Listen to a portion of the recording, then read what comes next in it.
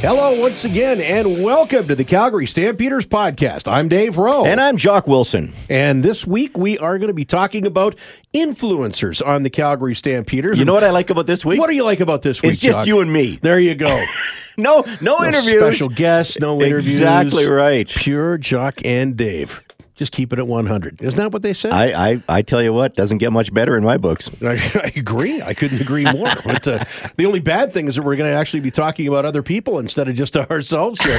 There you go. So what we're doing this time around, we're coming up with a list of the top 5 influencers on the Calgary Stampeders. And what do we mean when we say influencer? Well, we're talking about just, who made the Calgary Stampeders, who is responsible for creating, I guess, the identity of the team that we have now. And, you can go anywhere with this. If you wanted to, get one of the equipment guys, coaches, players. I've got, some more builders, I think, on my list. Yeah. I don't know which sort of direction you're leaning here. I think the builders are probably the route to go when you really are talking about influencers for, this Stampeder organization that has such a long, rich history. And when I was doing my list, I'm thinking, okay, where does Wally Buono fit on? Does he make my top 5 list? He's close, but he doesn't make my top 5 list. A guy like John Ferzani, he's close, but he doesn't make my top 5 list. Normie Kwong, I hummed and hawed. Does Normie Kwong make my top 5 list?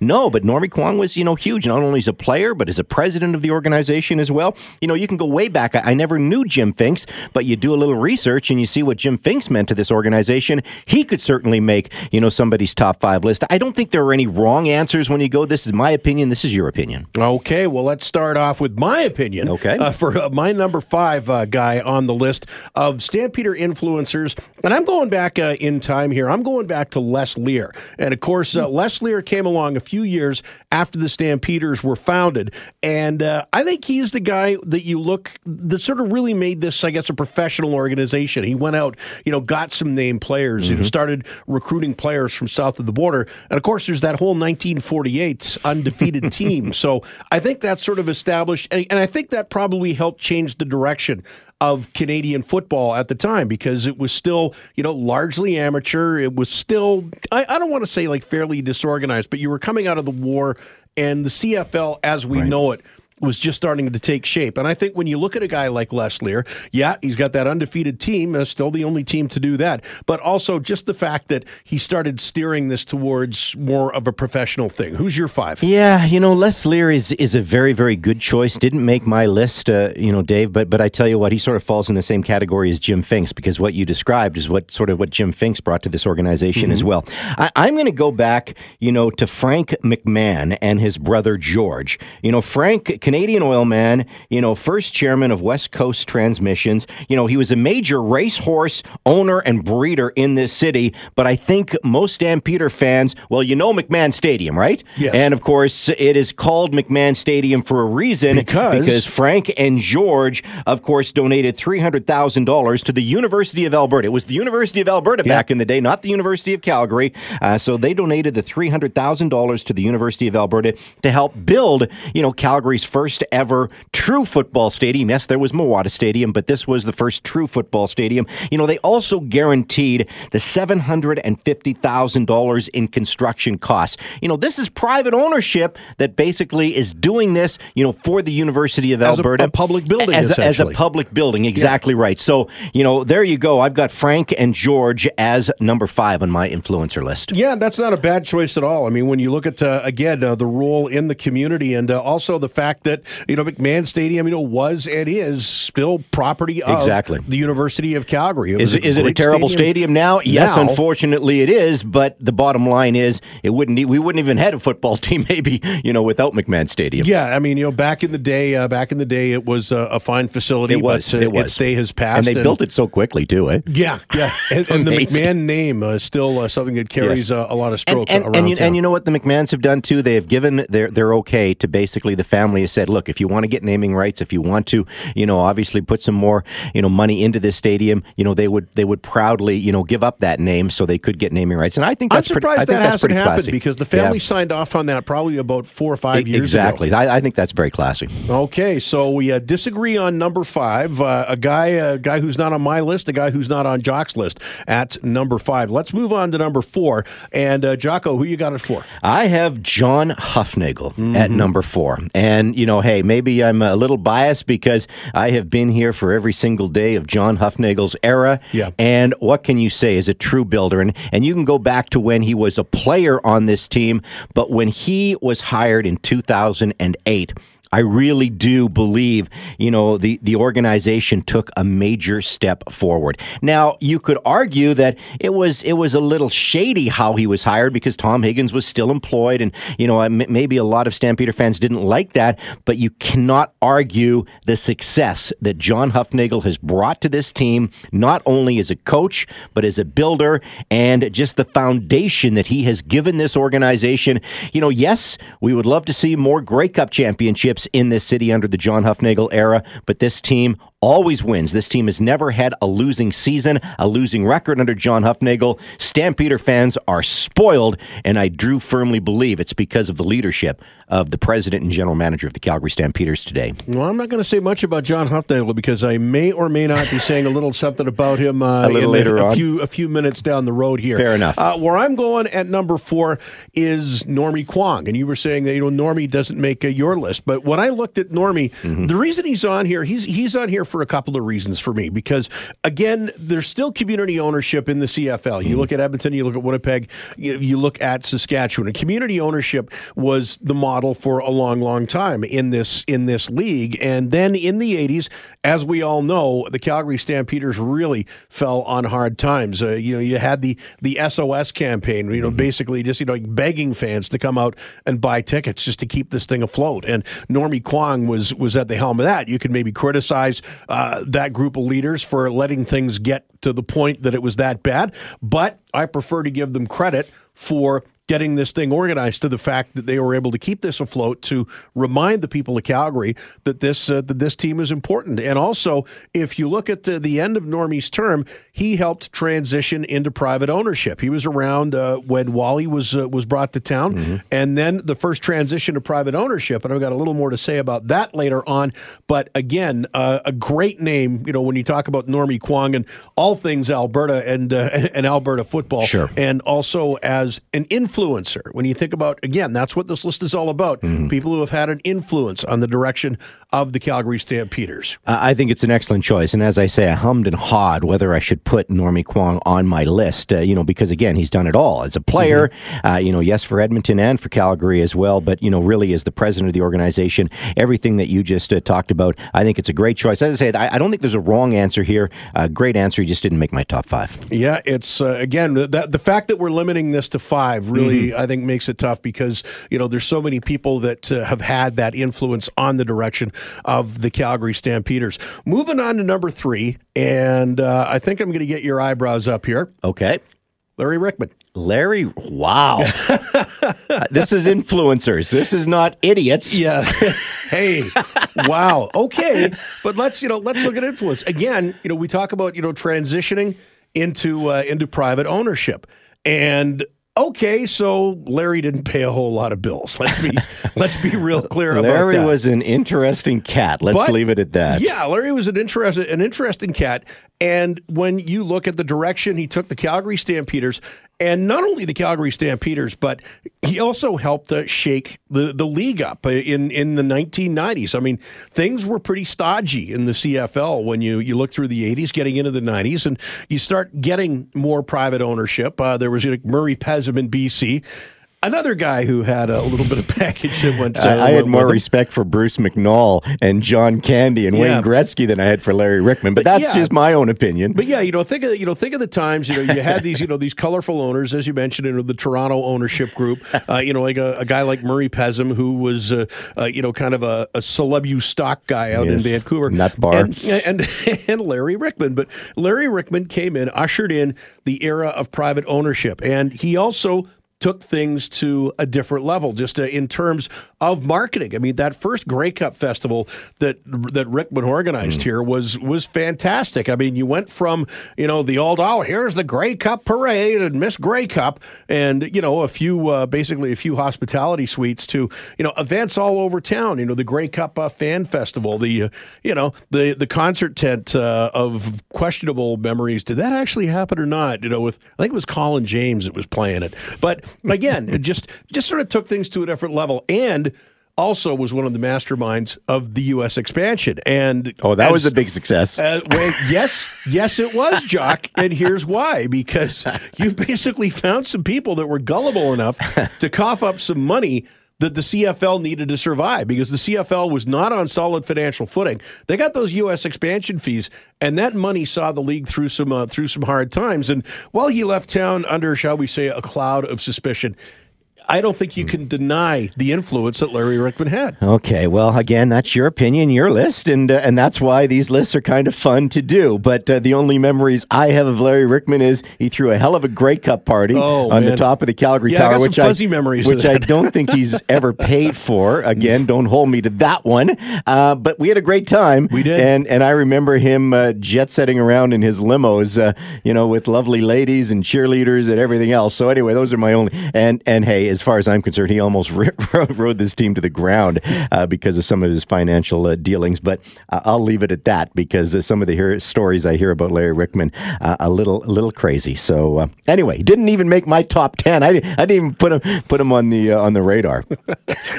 What, criminal charges? One of the factors on your list? Who you got at number 3, pal? Number 3 is a gentleman that we had on the Calgary Stampeder podcast just a couple of episodes ago, Stan Swartz. Yeah. Stan Swartz, unbelievable. He's done it all with this organization, not only as a coach, as an administrator, running McMahon Stadium, for all of those years, and just the transition. He has gone. Yeah. You talk about people that have had to work with, all of a sudden public ownership, private ownership, the transition. This guy has seen it all. Mm-hmm. And I tell you what, I just have so much respect. The fact that he is in the Hall of Fame, did that just last year. I have so much respect for Stan Swartz. And, he's going to write a book. And I can't wait until that book comes out, because he is going to tell some true stories. And he had to deal with Larry Rickmans of the world, and he had to deal with influencer number 2, which is coming up in just a second here. But Stan Swartz, he's number 3 on my list. And he never walked out on a bar tab. No, that's exactly right. That's exactly right. Exactly right. Okay, well let's see. So you got me interested here. Yes. So let's move up to number 2. Okay, number 2 on my list is the first private owner of the Calgary Stampeders, and that is Sig Gucci. And you've already referenced, the Save Our Stamps situation. Mm-hmm. Sig Gucci, really, without Sig Gucci stepping up and taking over this team, there is no question in my mind that we wouldn't have a Calgary Stampeder Football Club in this city anymore. And, unfortunately, Sig Gucci lost a lot of money in the oil patch, but his heart was in the right place. Exactly. And without Sig Gucci, as I say, I don't think this team would be even here today. He stepped up, and from all accounts, you talk to the players, you talk to people like Stan Swartz, they just have so much respect for what Sig Gucci, because he cared about this team. He really wanted this team to succeed, and I would have loved to have seen him be the owner for a long, long time. Yeah. But as I said, he ran into some trouble in the oil patch and just couldn't financially afford it anymore. But without Sig Gucci, as I say, you and I wouldn't have jobs, in the CFL right now. No, exactly. I mean, Sig was a guy that I hemmed and hawed about putting on my list. I guess the one thing that maybe just sort of moved him back was when I was thinking, okay, influence. I mean, certainly, his ownership was vital when he came in. When things were pretty bad, and he was such a fans owner as well. But I guess. And this is not an insult or anything, but I'm going to say it was like sort of a caretaker sort of regime where he marshaled the team through some tough times. He did. Never, as you say, he didn't really have the money to say, okay, yeah, you know what, I'm gonna take this thing and I'm gonna go big. But Sig was a guy who walked in through the front door. He didn't hide out in some owner suite. He sat in the stands with the fans. I remember I was heavily involved in Race City. One of our guys had a Calgary Stampeder sponsorship. I said, how'd you get that? He says, well, I ran into Sig Gucci. I said, hey, can I have some money for my stock car? And he goes, sure. And Sig gave him a few $100. Like, I'd have to pay for the paint and the helmet sticker on the hood of the car. Sig showed up at one of our Race City parties. That's just the kind of guy he was, that Sig Gucci was. And, I mean, it's just the only unfortunate thing about the Sig Gucci era is it led to the Federic era. And I don't, yes. and no, the Federic era did not make my top 5 list. Mine neither. How about that? Anyway, for my number 2, I'm going to go. Onto the field and into the coach's room, and I'm going to go with John Hufnagel. Fair enough. And John Hufnagel, again, as you know, when you talk about what he's done with this team, the standard of excellence that he's been able to maintain. Yeah, I'd love some more Grey Cups. I mean, really, who wouldn't? But would you trade the certainty? I guess the certainty that we have of a team that is going to be able to compete at an elite level year in and year out. And that is something that we've had constantly under John Hufnagel. And as an influencer on this team, in terms of culture, in terms of attitude, I think he's really established that. Yeah, that's why he made my list as well, Dave. And I had him number 4, you had him number 2. Bottom line is he, and again, you can weigh the Wally Buono era, the John Hufnagel era, which is more successful. Well, John Hufnagel's era still continues, and it's trending in the right direction. So, you can't say anything negative about the guy. The only thing negative is maybe they could have won more championships, and that's too bad. Yeah, exactly. Now we're coming up to number 1 here. So who wants to go first? Well, let me go first then. Okay, and we'll see if we have the same number 1. Okay. Because my number 1 influencer in Calgary Stampeder history is a builder. As a matter of fact, he was a World War II veteran. He was a gunner. He actually went through 41 bomber missions in World War II with the Royal Canadian Air Force. And I tell you what, you've already referenced the Save Our Stamps, campaign.